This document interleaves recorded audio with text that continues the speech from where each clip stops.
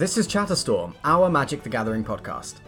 But we do go off topic quite a lot, so it's not just Magic the Gathering. You can catch us weekly for new episodes, and if you like what we do, follow us on Twitter at ChatterstormPod.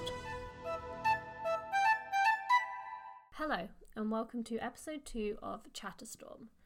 For today's episode, unfortunately, we are one member down. Sammy is not here, so you know what? We'll just crack on without him. I don't think it's unfortunate. Why? No, not. That's not me throwing shade at Sammy. Okay. But you know, if you open the podcast and say, "Unfortunately, we're a member down today," then that's basically starting by saying, "Unfortunately, this is going to be a shit episode." No.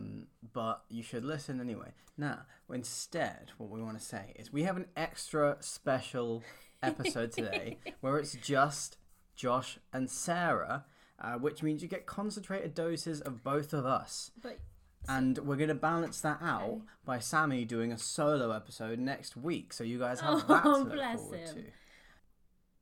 So for today's episode, I thought we could start by talking about some of the new spoilers that have come out. Josh, have you had a chance to look at any of them?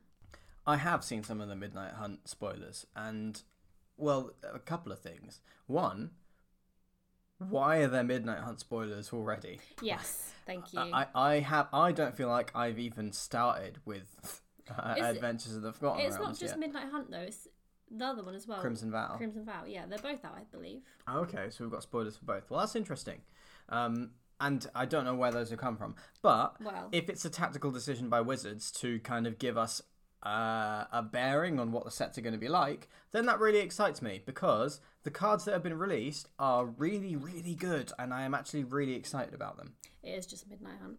That's just Midnight Hunt. It's Scryfall confusing me because you can search for Crimson Vow as well. Oh yeah, okay, I see. But it is just Midnight Hunt. It's all Midnight Hunt. Yeah. Yes. All right.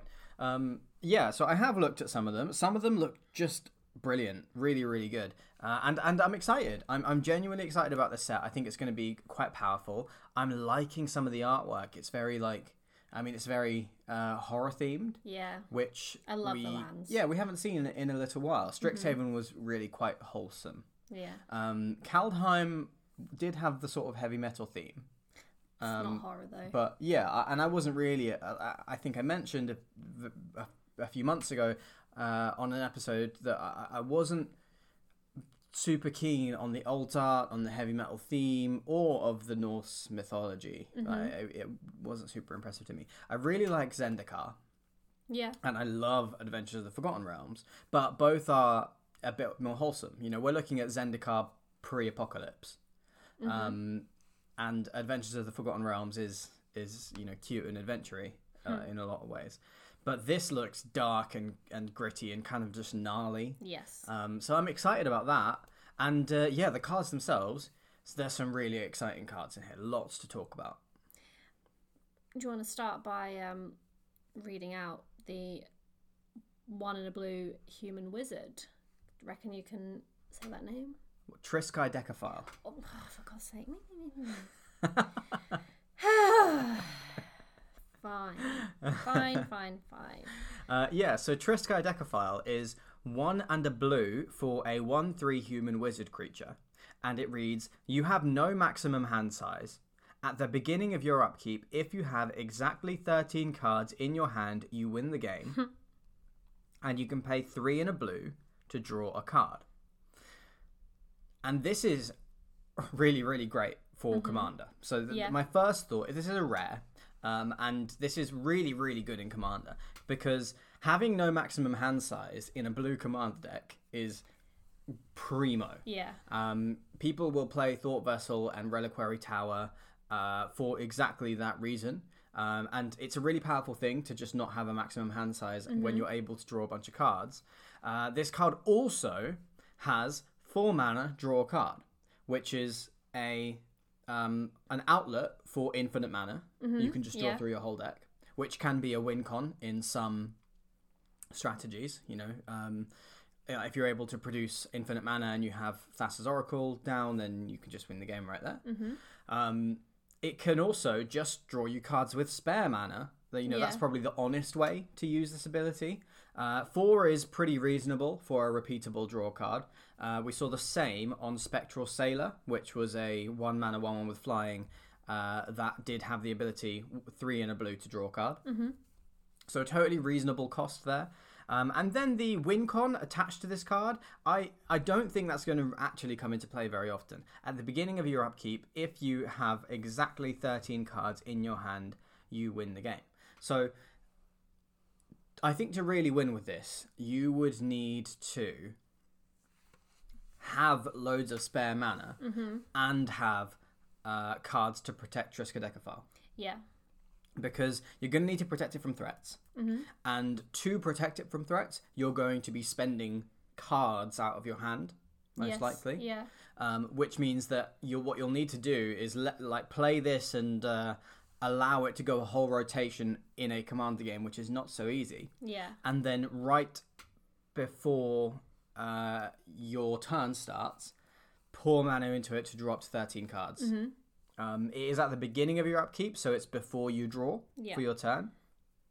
But I really don't think that is going to be what makes this card super powerful. I think it's just a constant... it's a way to keep tension on the board. Yeah. Because your opponents are always going to have to think, do I have the answer to that open in case they draw 13... in case they draw 6 cards. Yeah. But since you're going to... Oh, wait, no, you don't have a maximum hand size with this, so you may not have to draw 6 cards.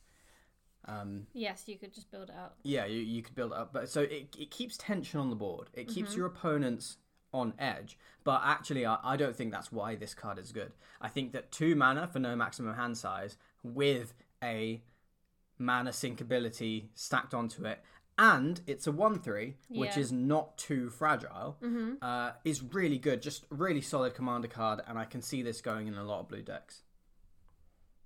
Okay, fair enough. Now, shall I pick one for you? Oh gosh, go on then. Why don't you tell me what you think of Play with Fire? Bear with caller.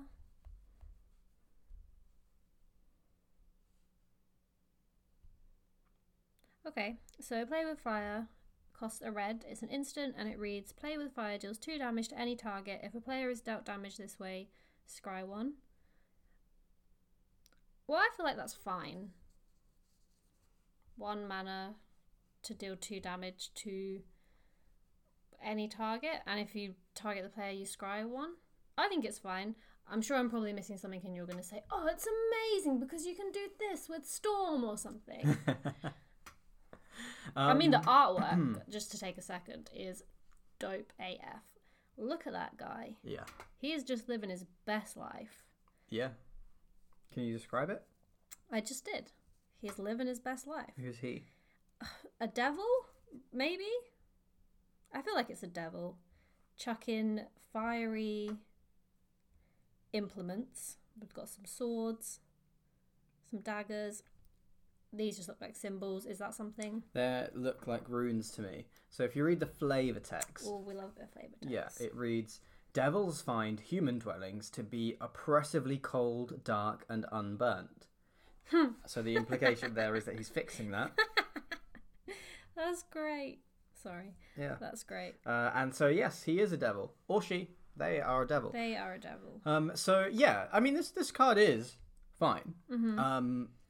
Except it's a bit more than fine. Because Shock is fine. Yeah. And this is yes. objectively better than Shock. Yeah, because you can scry. And that's a really big deal. Shock has been a viable card for a really long time.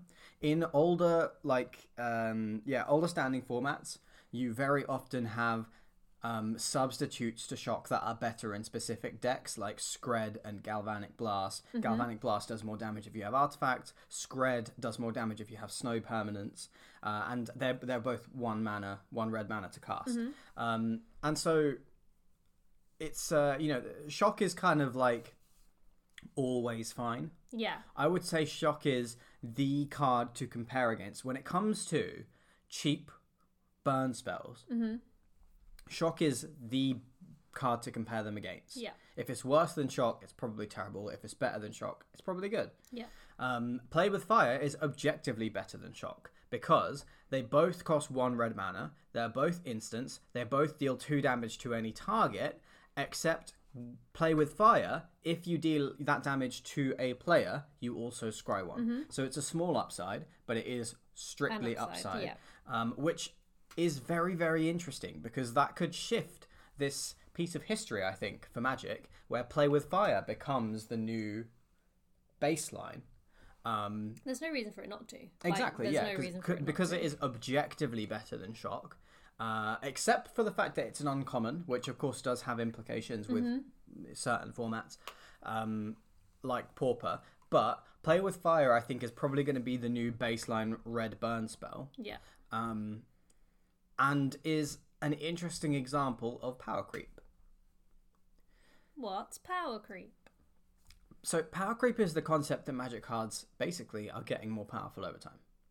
Okay. Now, I think that what you can say here is that Play with Fire is objectively more powerful than Shock, which is power creep. Yeah.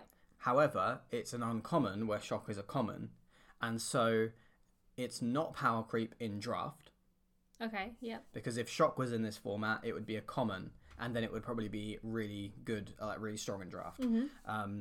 Whereas this wouldn't because it's an uncommon, and it's obviously not usable in Pauper, so it's not quite strictly objectively better in Shock, better than Shock. But in formats that don't care about the rarity of this card, which is most formats, it is objectively better than Shock, and so it's a little bit power creepy.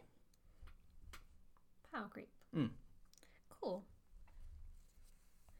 Well, I'm going to pick another one for you, and I'm going to pick what I think I have to pick, which is Wrenn and 7, because Wrenn and 6 is a planeswalker or a creature from a while ago, right? It's a planeswalker. Planeswalker. That I had never heard of, and I think it might have actually been an episode of Top Deck Insight, our original podcast, where you explained the story to Sammy and I. Or it might have just been a conversation, but I do think it was on an episode. And now we have a Wrenn and 7. So... Yes, indeed. Yeah. So, have you looked at the artwork for this card? Can you describe it? It's your card. You describe the artwork. Well, it's got the whole 3D coming out the card thing going on, hasn't it? His hand, its hand, the tree's hand. Wrenn is a female. Yeah, but is it coming out of Wrenn, or is it the tree behind Wrenn, or is Wrenn the tree? So that's really what I wanted you to point out. Okay. Is that it looks like Wrenn is in a tree, wearing a tree almost like it's a suit of armor. Yeah. Yeah. And if you look at the type line for this card, it is Legendary Planeswalker Wrenn. Oh, okay. Yeah, not Wrenn and 7. Yeah. And that gives you some clues as to the lore behind this card. So first, I'll read out the abilities. We'll look at it as a Magic card first. So it's called Wrenn and 7. It is 3 green. For a Legendary Planeswalker, it comes in with 5 loyalty counters. You can +1 reveal the top 4 cards of your library, put all land cards revealed this way into your hand, and the rest into your graveyard. You can +0 put any number of land cards from your hand onto the battlefield tapped. You can -3 create a green tree folk creature with reach, and this creature's power and toughness are each equal to the number of lands you control. Or you can -8 and return all permanent cards from your graveyard to your hand. Then you get an emblem with you have no maximum hand size. Okay, so those 4 abilities are, I think, powerful. Yes. But balanced. Yeah. So this is an expensive Planeswalker. It's 3 green. So it's hard to cast in decks that play multiple colors. It's 5 mana. It comes in at 5, which is pretty resilient, and it can +1 and go up to 6, which is okay for a 5 mana Planeswalker. Way too good for a 3 mana Planeswalker. Okay. And each of the abilities is a spell in its own right, almost. Yeah. So the +1, reveal the top 4 cards of your library, put all the land cards revealed this way. I'm pretty sure there's a spell that does that. The +0, there was a spell in Strixhaven that does exactly that. The -3 makes a big creature, and then the ultimate is not actually too strong. You get all your permanents back into your hand, and you have no maximum hand size. So it's effectively like draw, I don't know, probably like at least 5 or 6 cards, which is pretty decent. Yeah. But this card, it's fairly slow, but it is ramp. It is card draw, and it can make big creatures, and it's fairly chunky. And so it's a pretty decent card. I think it's probably going to see more play in like Commander than... I don't think this will be a competitive card in faster formats like Modern, and I don't know if it will really make it into Standard as a big green finisher. It's definitely no Nissa Who Shakes the World, I don't think, which is probably a good thing. And so I don't know. I'm not sure what to expect from this card. I do think it's powerful, but it feels balanced to me. I don't think I'm misassessing it. But more interesting about this card is, well, the name and the story behind it, Wrenn and 7. So Wrenn and 6 was a Planeswalker that was printed in Modern Horizons. And now we see Wrenn and 7. And of course, the type line just says Wrenn. It doesn't say Wrenn and 7. So the reason for this is that the Planeswalker is actually the female elf, I don't know, maybe a druid or something, that is Wrenn. And what Wrenn does is, it's not particularly nice, but she hijacks the bodies of tree folk and kind of enslaves them and wears them like suits of armor. And she is quite apathetic about this process, which is why she names them 6 and 7. Yeah. So what we're seeing here is Wrenn wearing the 7th tree folk that she has almost parasitically taken over. Yeah. And yeah, she doesn't give them names. So the last one was just 6 and this is just 7. And it's so it's good to know this, because Wrenn is, if it's the kind of thing that you care about when you put your magic decks together, Wrenn is probably not a good guy. Oh, definitely a bad guy. Probably not a good guy. We don't know her intentions. Tree folk could have murdered her family. So every tree folk should suffer because a tree folk or a couple murdered her family? Is that how... She could use tree folk to plant more trees. She wouldn't call them 6 and 7, etc. if she did.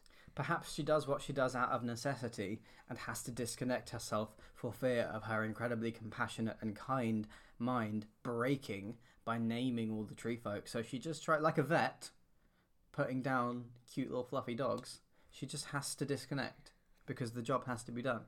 Why does the job have to be done? I just would like to say, again, dope as fuck. This is super cool. This is like some real horror shit, I think. Taking over great, love it. But she is a bad guy. You can't tell me she's not. Well, what I will give you is that if you zoom in on the artwork, she looks like a bad guy.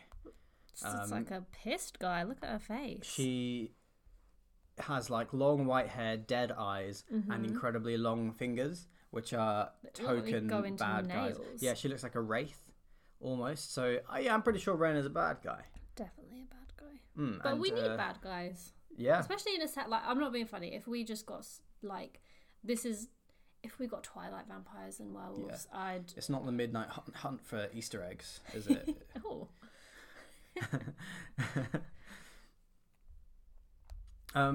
Yeah, so that's Wrenn and 7. It's a pretty cool concept for a Planeswalker that we haven't really seen a whole lot in the story, but I'm glad to see it returning, and I think that the card looks pretty good. All right, what do you think of the basic lands that we've seen for this set? I love them. I think they're super, super cool. So in terms of the artwork, since is it the Theros lands that I really like that I have? Yeah, the Nyx lands. The Nyx lands. They were the last lands that I was going to say didn't buy, stole them from you, got them as a birthday present. but that I wanted in my decks because of the way that they looked. There's been other ones that have been cool. I'm tempted to buy these. Mm-hmm. They're so cool. Like, I'm not the best at describing stuff, I'm sure, as I've said, dope as fuck and cool loads of times, but I love the art style. It's almost like, I don't know, what would you say the art style is? Help me out here with my lack of being able to describe anything. Well, so it's clearly very horror inspired. Mm-hmm. It's all black and white, so it's an entirely grayscale picture, and it's all very eerie. So none of the trees in any of the pictures have leaves on them. There are some like just creepy looking scenes, very ominous. So if we look at the forest, it is just a cluster of gnarled dead trees leading into a white fog, and you just can't see.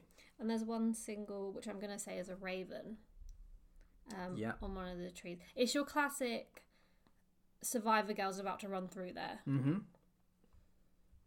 If you take a look at the island, it is a raging storm, and there is a lone figure on the rocky shore holding up a light, and it just connotes this kind of scale and anger, which is a little bit terrifying. I think it's casting a spell. A spell to give him light? It's like it's controlling the waves. That's all. We can think different things. Yeah, but my things are probably more correct. The mountain is so it's a few mountain peaks. There's kind of fog running through the valleys, and there is a moon in between two mountain peaks towards the top of the card, which is just super werewolfy. I was going to say, I was about to say, shall we play Spot the Werewolf? But I don't actually think there is one. But it's a full moon. Mm-hmm. You should It say is a as full well. moon, yeah. And I can't. It's because it's all grayscale. It's quite difficult to tell. But there could be But a there werewolf could be somewhere a in here. werewolf somewhere. What's interesting is that the plains shows a field, and there is a scarecrow present. Oh yeah. Yeah. Big scarecrow prominent on the card. So, will we see the return of scarecrows in this set? I'm going to put money on it. I'm going to say that they're based in white, possibly, and that's super cool because super cool, scarecrows yeah. are a really cool tribe. Because we can see like a field, we can see some like pumpkins or melons or something, and yeah, of course, there's Scarecrows this is very like, horror wicked as scarecrow. well. I feel like Yeah. that would be fitting. It would fit, definitely. And then the swamp, we have got a swamp with gnarled, dying trees. There's some gas lifting from the shallow water, and there's a soul grave in the middle of the swamp. So very, very, very heavy death imagery, and it's all grayscale, all looks really eerie. And yeah, I think that this artwork is beautiful. I really do. I do think this is another one of those cards which is going to make it impossible to see how many lands somebody has got in Arena. Because they're all going to blend together. Yeah. Like they do with some of the styles, which can make it a bit annoying to count. And I do really like these. I don't know whether I will use them, like specifically try and get them to flesh out one of my decks in this way. If I built a darker deck, Yeah. then maybe I would. Which I'm pretty certain I'm going to do. Depends what cards come out in these next two sets, but this is definitely my vibe. And I think I've always wanted to build a horror deck. I'm going to call it horror. I'm pretty sure there's a horror creature. That's not what I mean. But I just mean your classic vampires, werewolves, zombies kind of vibe. And I haven't yet. But I mean, after we have a vampire and werewolf set, probably should, right? Yeah. And if I do that, I'm not going to replace my lands because that just feels wasteful to me. But when I inevitably build a new deck, and it probably will be something along those lines, I think I will buy these lands. Wait. You wouldn't replace your lands? As in, like, just because of the style. Okay. I would. Yeah, I don't think I would, because we already have so many spare lands, and they are just lands. Can you elaborate on that? So I wouldn't replace. I don't think I would. Maybe I would, but I can't see myself being like, oh, I'm just gonna buy these planes because they're prettier. They're not any better for my deck. They don't do anything. Because then I just have a bunch of planes that I'm never going to use. I guess I could give them to our local game store if they wanted them. Can you still give lands? Most of the time they take basic lands. Yeah, they're I meant useful sort for of drafts like, and stuff. you know, in a COVID world, do they accept stuff like that? Well, they're not going to sanitize them. Well, no, that's what I mean. So they might not. Oh, yeah, fair. But yeah, I don't know. I just can't. It seems wasteful to me. Like, I don't like a lot of things. I try to live sustainably. I try to live a minimalist lifestyle, and arguably a game like Magic kind of goes against that entirely. Because it's paper cards. They sit in what is effectively single-use plastic. Although I take care of those and make them last, as long as they possibly can. But yeah, the idea of just replacing lands for the sake of replacing them not being any better, I just don't think I would. See, I think the way that I see it is that each of my commander decks is something that I am working on. I constantly tinker and change them. Having the right lands is a part of crafting the deck for some people. Right lands in style. Yeah, as opposed having the to right just okay. And of course the right distribution of well, yeah, because that's different. mana base. Just to clarify, that I would do. Yeah, the styles of the cards that you have in your deck. It's definitely not a priority, but it's all a part of the crafting process, I think. Like, if you have a deck that you have a real affinity for, then perfecting it over time, I can totally understand that. I don't really get, like, foiling out a deck, because I don't like foils. Yeah, I don't like foils either. And I don't like all alternate artwork, but I do like some, and those ones I will, I like to think that I sort of curate the styles in my commander decks over a long period of time. Like, I definitely don't care about it when I put a deck together. It's only after playing a deck a lot and finding that I really like this deck that I will start to really care about how it's all put together. And maybe I'll pick specific artwork or card styles because I think it fits the deck a little better. Which, yeah, I do get that and I understand that. I just don't... It just seems to me against, I guess, how I try and live my life, because you're replacing one thing for another. Like, I don't think I would get a cooler art of Taser, but I might buy those, I always forget what those called, but that we've looked at a few times, the overlays or whatever, that you can put over the cards. Because that's something additional to add to it, but I don't know if they brought out a really cool Taser, if I would go, oh, I need to buy that, because then what would I do? Maybe I'm more actually inclined to do it with a card, because you could give that to somebody or maybe sell it, but probably not. But lands, I don't know. I feel like I just end up with 40 lands that would just sit in a box if I couldn't give them to my game store, and that feels wasteful to me. Yeah. Okay. Well, let's talk about Magic cards. Yeah. So, which one do you want to talk about next? There's still a few more spoilers to cover. There is. Join the dance. You picked the lamest one. Yep, because I want you to talk about it. Alright, so Join the Dance is green and a white for a sorcery. Create 2 1/1 white human creature tokens, and it has flashback 3 green white. So you can pay 5 mana, and then you may cast this card from your graveyard for its flashback cost, and then exile it.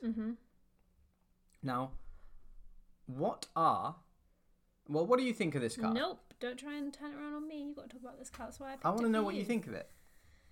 Well, I think 2 mana for... No, because it's sorcery speed. I don't think it's very good.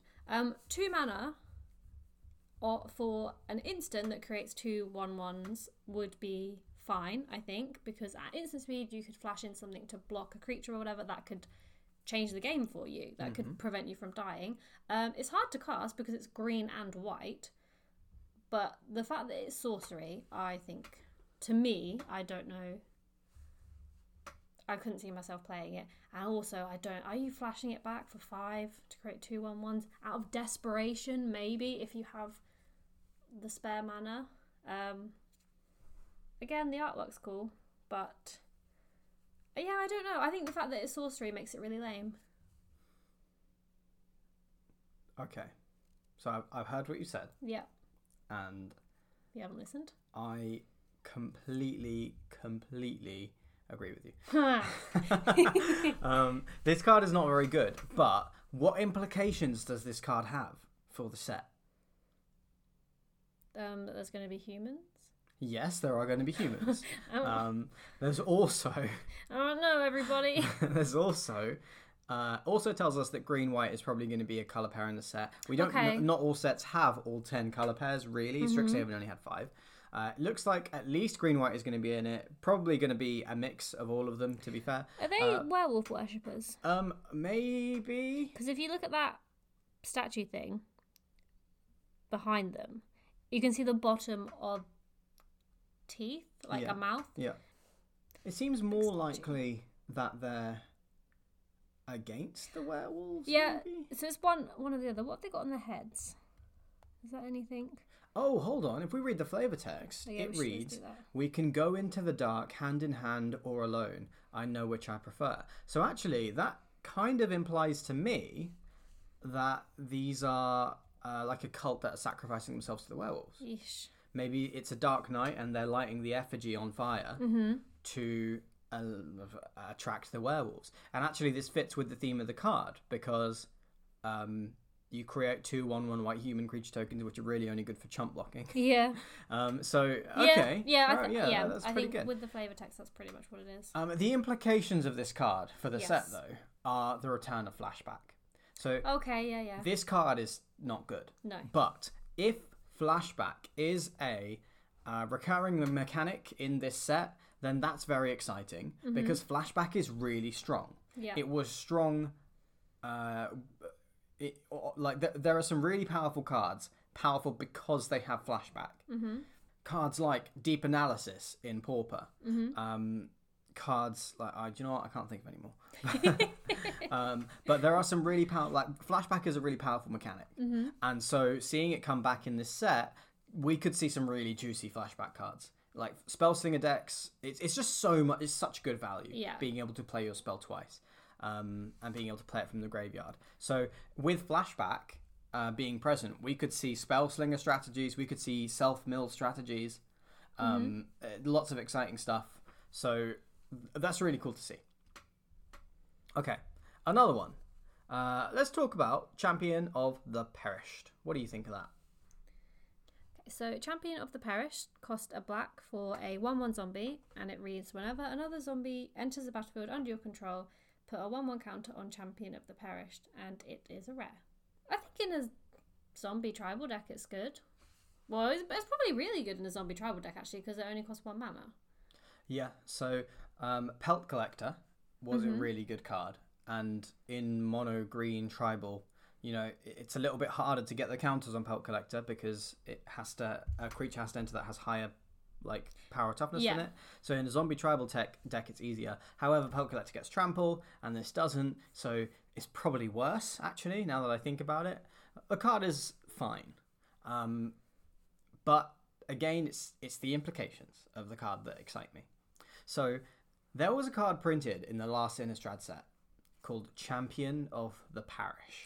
Oh, yes, and it's the same guy, right? It's the same guy. Yes. Yeah. So Champion of the Parish cost a white mana for a human.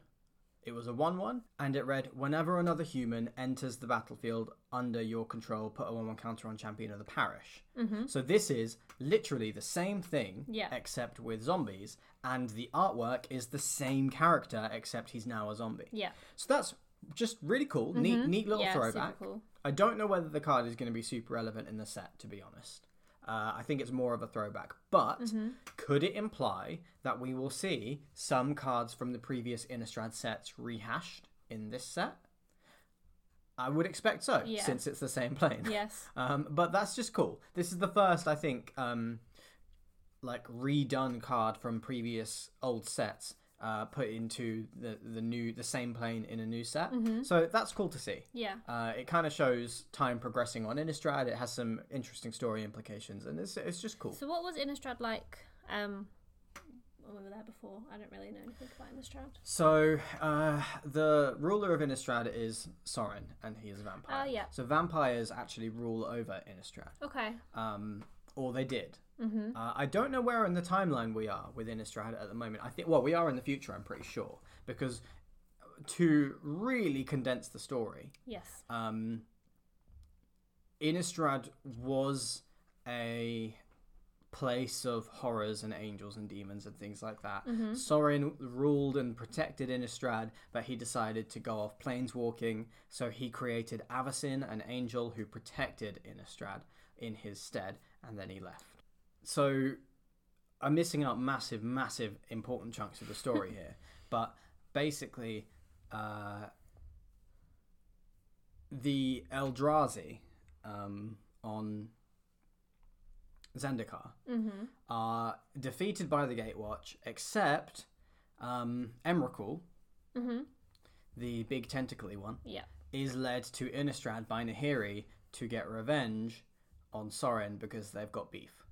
Okay. And so the next Innistrad set was Emrakul attacking Innistrad, and he kind of he goes very Eldritch horror. He takes over people and turns them into tentacle monsters and things like that. So Innistrad is very like medieval setting. So you've got like a parish and provinces and it's very provincial. I don't know if that's the right word, but it's a very medieval setting for a set, and then it's sort of classic horror, like you've got mobs and pitchforks and things like that. So Emrakul is attacking Innistrad. People are trying to fight him. Tamio puts him in the moon, and then I think we end up where we are now. So now something else is happening on Innistrad. We don't know what yet, and there's a wedding coming up as well. Oh yeah. Where Edgar Markov, Sorin's dad, I think, is marrying Olivia Voldaren, another popular vampire. Oh. Yeah.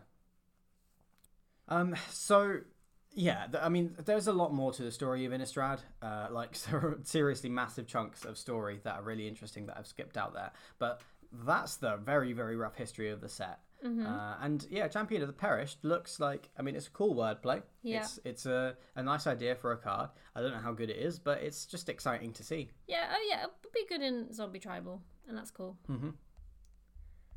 So we have 2 cards left to talk about. I'm going to let you talk about Consider, because I think it's probably a card you are going to pick up.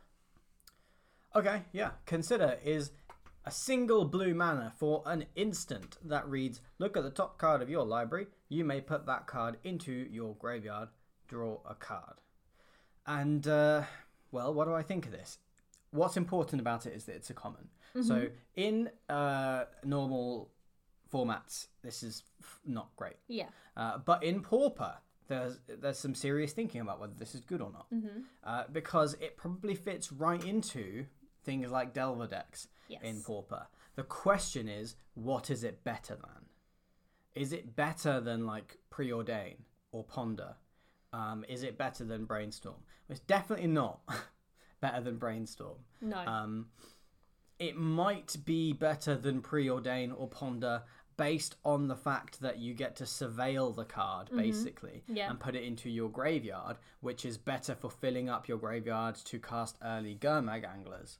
Yes. So the power in this card is being able to put something in the graveyard for a single blue mana. Because you cast Consider, and then for a single blue mana, you have put 2 cards into your graveyard, which makes a Gurmag Angler 2 cheaper. Yeah. And you get a card as well in your hand. Yeah, and you draw a card. And so I do think that there's space to experiment with this card in Pauper Delver lists. Yeah. But in any other format, I don't think it's going to make much of an impression. But it's a decent common, and I do like decent commons because I like Pauper. Exactly. Yeah, Delver is exactly what I was thinking of. What do you think of the artwork? It's pretty wild. Yeah, I really like it. So what does the flavor text say? It reads, Evold gasped in surprise. Either a very strange insect had crawled onto one of the lenses, or he was seeing geists at last. So it is a man trying to spot geists, like bird watching, but geists. I mean, do bird watchers have something as cool as this to wear? Because if they do, I might take up bird watching. Yeah, I can see 1, 2, 3, 4, 5, 6, 7, 8, 9, 10, 11 lenses on this piece of equipment. How would we see out all of them? Maybe he has 11 eyes. That's don't true. know. We can't see. Yeah. Which is pretty dope. And yeah, the artwork is cool. It's kind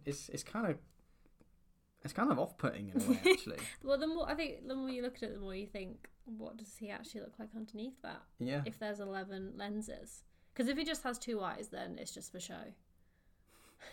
Yeah. But if he has 11 eyes, I'm all for it.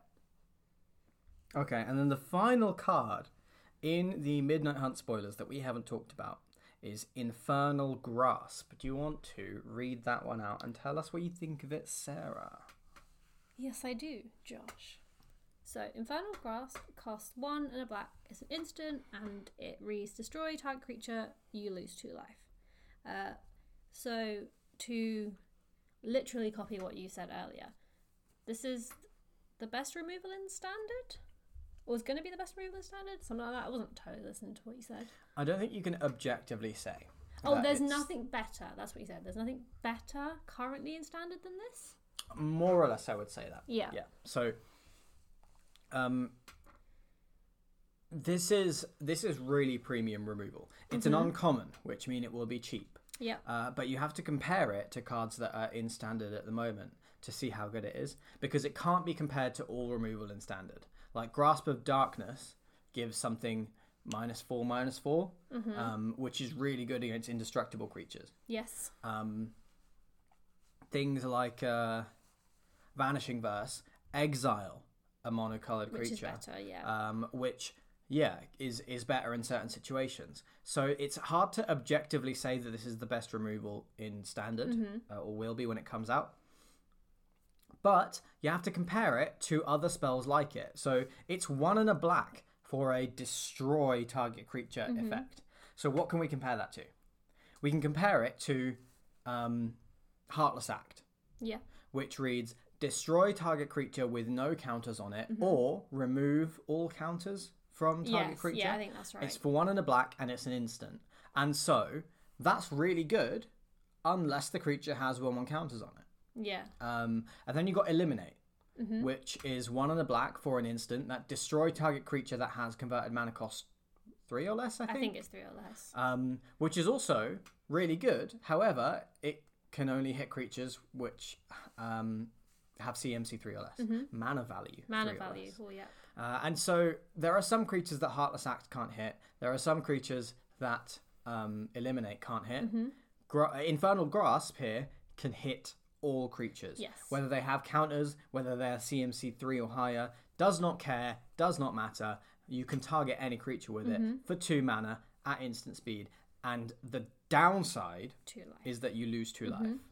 And that is totally worth it for the additional flexibility that this card gives you. Yeah. Like if you're playing with Heartless Act or Eliminate, if they aren't online, like if your opponent's creatures have 1/1 counters on them, or they're just more than 3 CMC, then that is a dead card in your hand. And that can be so detrimental to your game plan, having a unusable card just sat in your hand.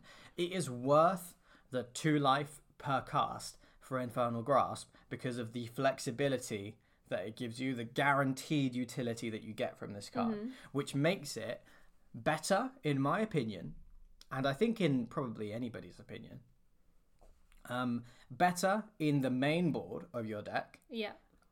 When you don't know what opponent you're going up against, better in the main board than all of the other cards of its ilk. Yeah. And that is very, very interesting, because that makes this a very powerful removal spell. It's probably going to become a standard staple. Yeah. Okay, well, I hope you've enjoyed this super special episode with just Sarah and Josh. Super special. And we will catch you next week for hopefully all 3 of us, or maybe just Sam. On episode 3 of Chatterstorm.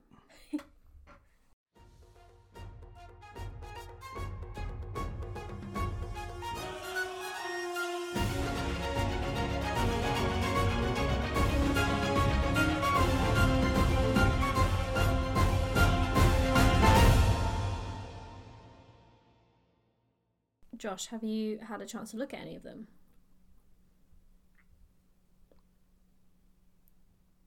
You know how in real life you just don't respond when I talk to you? You can't do that on the podcast.